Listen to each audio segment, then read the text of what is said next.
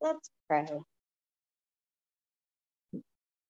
God, we know that you are with us. We know that you are present here in this place.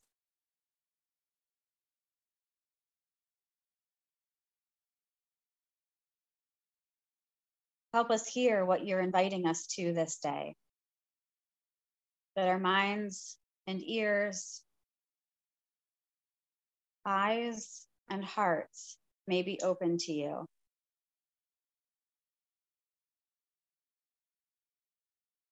May the words of my mouth and the meditations of all of our hearts be pleasing to you.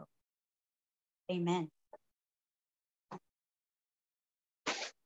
So generally in the lectionary, the first Sunday of Advent is never daisies and sunshine. So we start with, in some ways, a warning.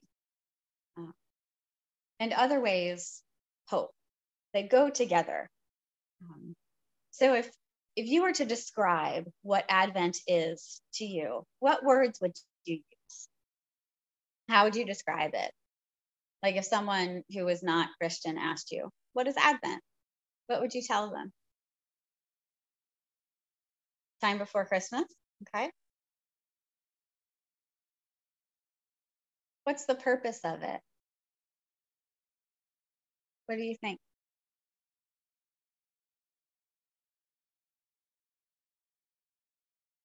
Preparing for the birth of Christ, yep.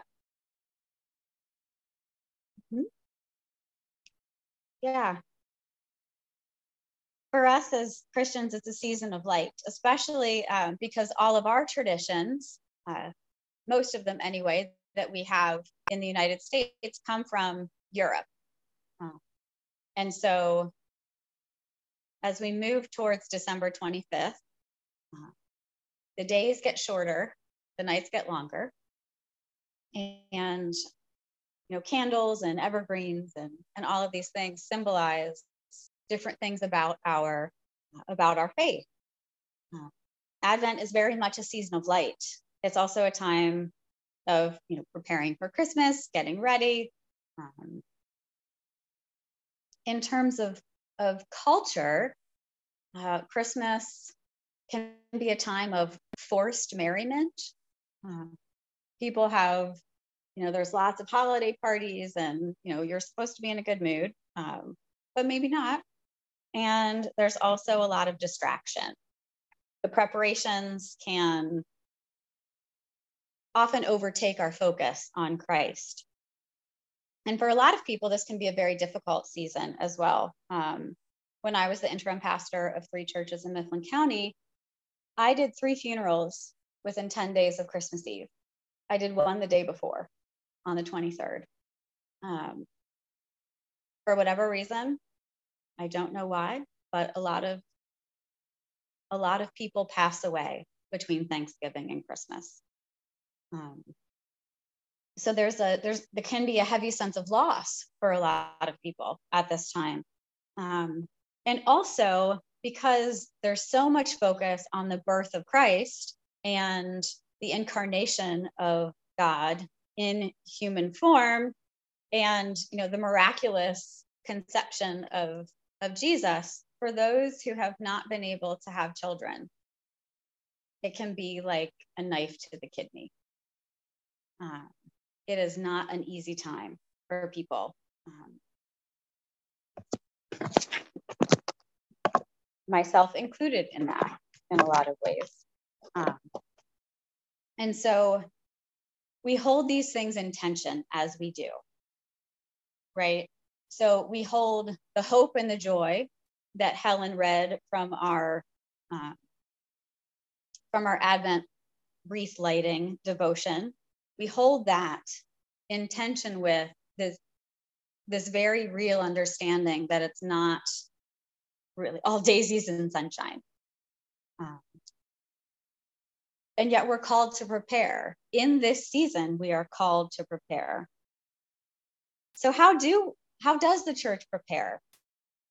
Well, we have an Advent wreath that reminds us of different things. I think today's candle is the candle of peace. I could be wrong. I never get them right, except for the pink one, which is joy. That one I know.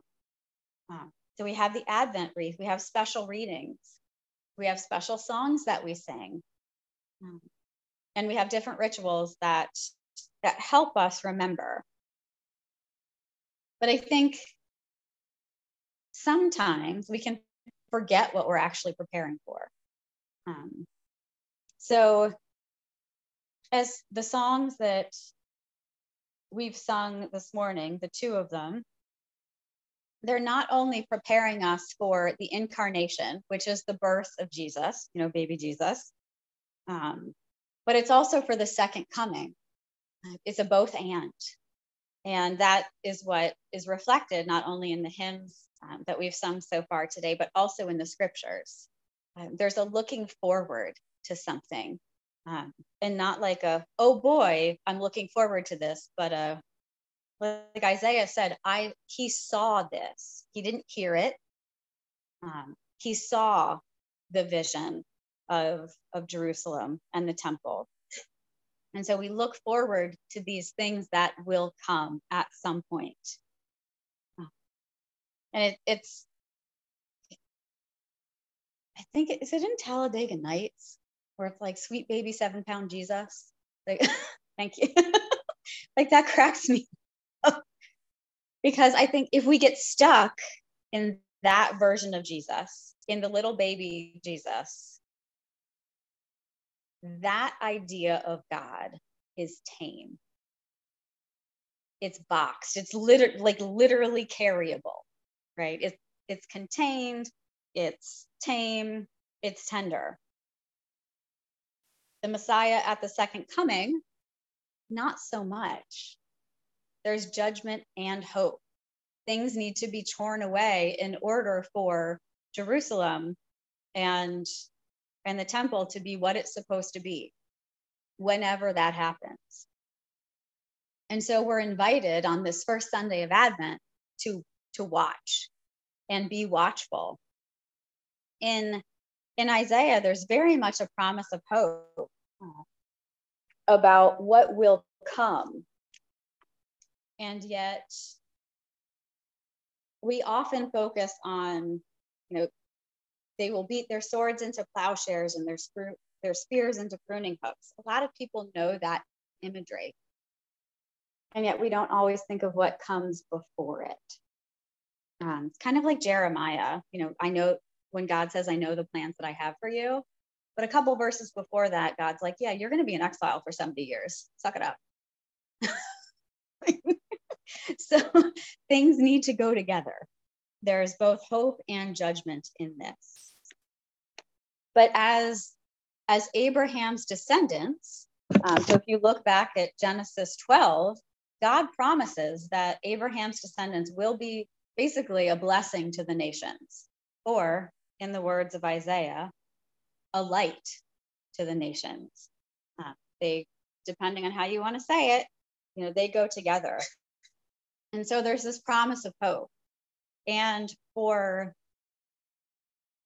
Jews and Christians and Muslims, they are all people of place, or can be people of place. So even though Jerusalem means city of peace, in 3,000 years and maybe longer, Jerusalem has not been a city of peace.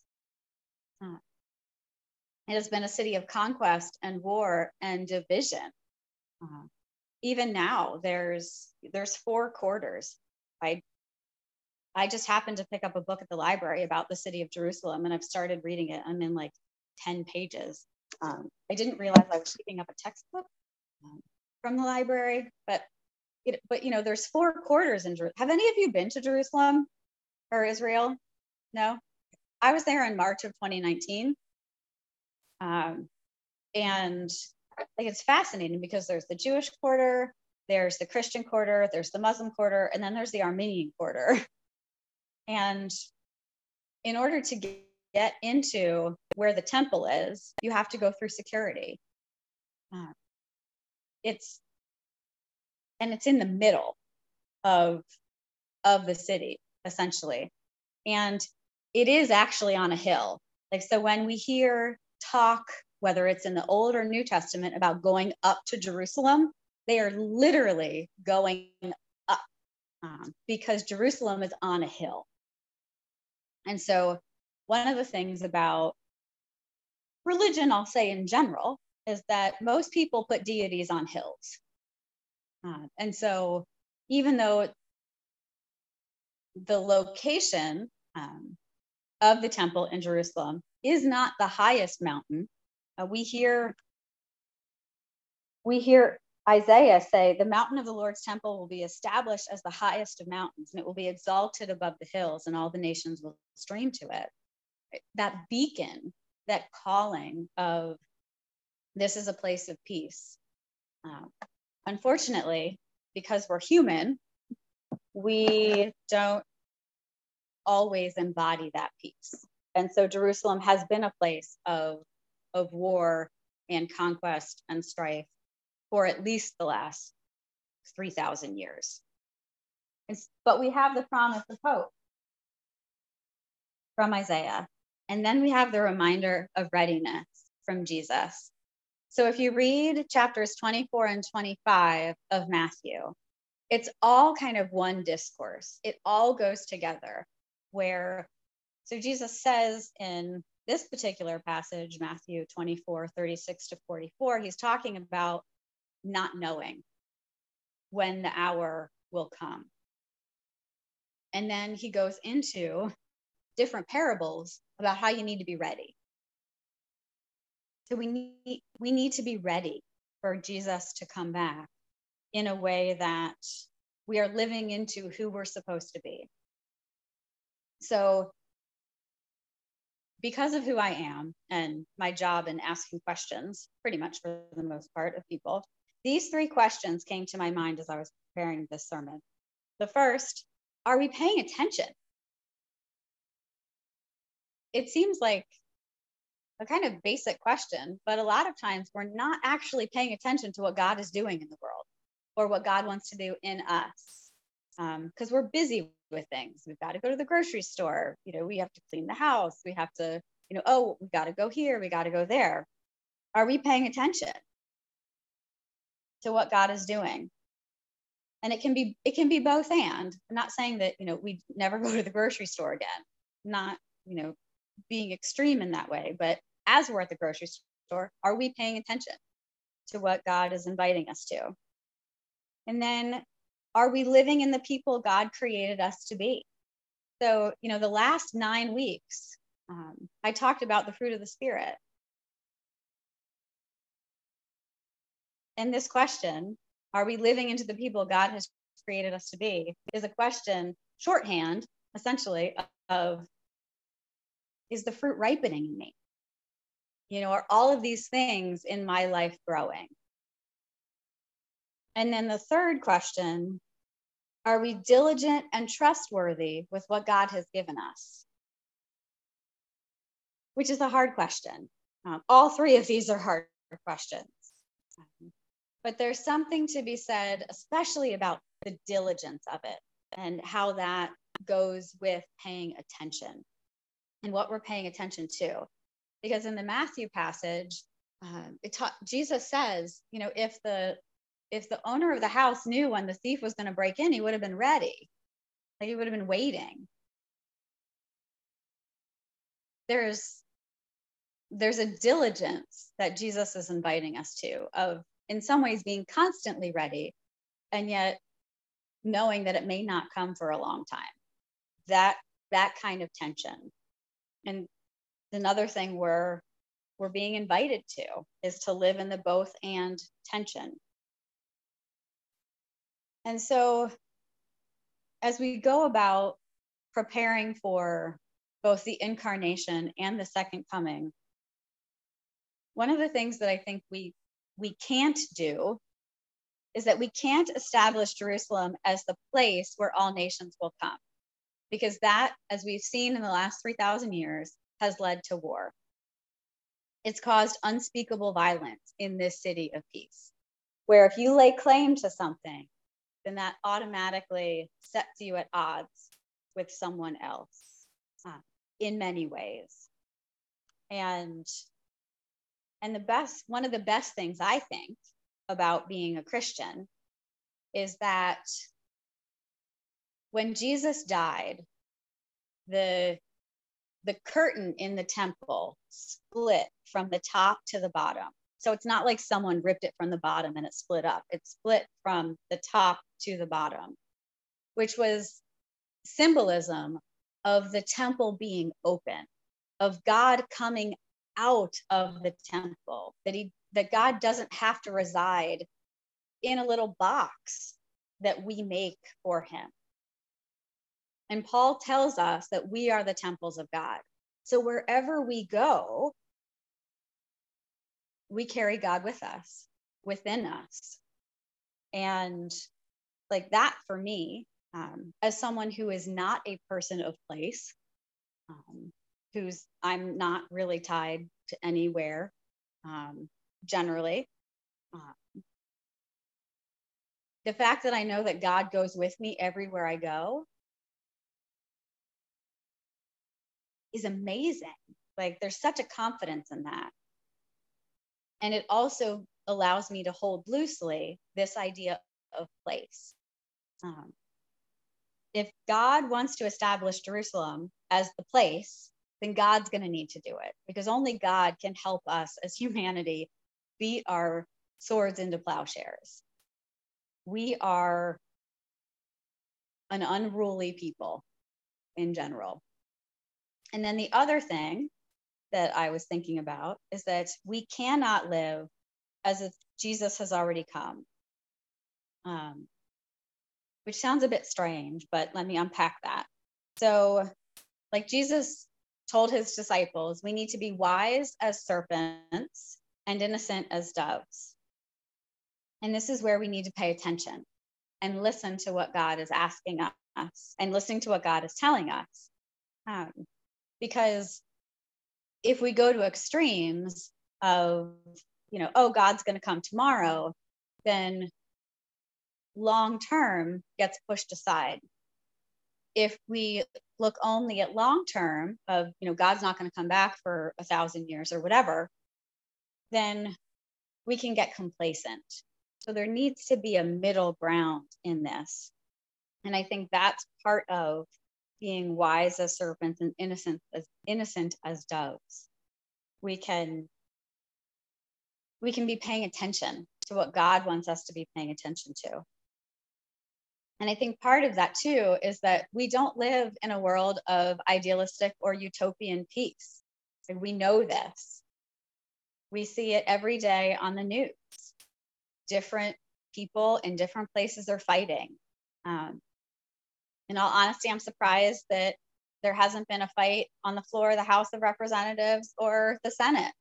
Like, I'm waiting for people to really start throwing punches, just because of how upset people are and how irritated and overwhelmed and offended. So we can't pretend that we live in this world that Isaiah talks about, right? Of, the swords have been beaten to plowshares, and we don't live there. And yet, so what do we do? What do we do with this invitation of hope and not yet, all at the same time? So we watch, we wait, and we listen for God's direction in our lives. And then we act on it. That's an important distinction that we need to make. And so for this season of Advent, one of the beauties of the seasons of the church is that they're different foci, I guess, focuses for the different times and things. And so at this time, we prepare our hearts and minds for Jesus coming, not just the reminder of baby Jesus in the manger, but the reminder and preparation for being ready for Jesus' second coming. And so, because I'm practical, one of the things that I think we can do as children of God, as we prepare our hearts and minds, is we can be able to give reason and describe our experience for how our relationship with God has transformed us. Why, to be able to answer the question, why is baby Jesus coming an important thing? And not from a theoretical or theological perspective, but from a, this is what God has done for me, and I'm grateful. Because that's where people hear our authenticity and they respond to it. I tell this story on a regular basis, so if you've heard it, my apologies. When I worked at Dunkin' Donuts, as I was working my way through my master's degree, there was an undergraduate student that I worked with on the sandwich station. And it was very busy between, 7 and 9 a.m. And so we were in the throes of making like our 1,000th sausage, egg, and cheese on croissant. And he stopped and he looked at me and he said, why are you so joyful? What is it? Like, what have you got? And it was one of those times where God was very gracious, because like I felt this kind of wave go through me. Like I had a physical reaction, which was like, you need to pay attention. This is an opportunity. And so I stopped and I looked at my coworker in the eye and said, do you really want to know? And he said, yes, I do. And so I said, well, you know what? The reason that I'm so joyful is because I have God in my life, and God has got me through a ton of hard times, and I've come out on the other side better and stronger. He was like, really? I said, mm-hmm. And then we went back to making our 1,001st sausage, egg, and cheese on croissant. But like, it was like time slowed down. It was fascinating. Like, even as I'm telling you, I can remember the feeling of it, where it's like, this is a godly moment. And I hope in the midst of Dunkin' Donuts crazy, downtown State College, on a random Thursday, it's just, God shows up. We need to be ready. So if I wasn't ready for that, I would have missed a huge opportunity to talk about how, in a very short way, 2 sentences, how God has impacted my life. And so we need to prepare. So essentially, what's your elevator speech for Jesus? How has God impacted your life? It's one of the ways that we can talk about God from personal experience without trying to control or manipulate or convince the person that we're talking to, because that's not going to work at all. People don't want to be convinced, especially my generation and younger. And I'm a Gen Xer. We've been sold to for our entire lives. We can sniff out inauthenticity in a heartbeat. We know when we're being sold to. And so the standard or traditional ways of evangelism don't work, because we want to know how you've been changed. What has God done for you? And if you can't answer that question, if any of us can't answer that question, then we're not going to help other people know Jesus. And so we prepare. In Advent, we prepare our hearts and minds. Decorations and festivities may help us, but they may not. We can ask for God to deepen our understanding of and relationship with Christ so that we can answer the question, what has Jesus done for you? How has his coming as baby Jesus and then into the rest of his life, how has it changed you? We prepare, we wait, we watch, and we get ready for Jesus to come in whatever way and whenever way that happens. Amen.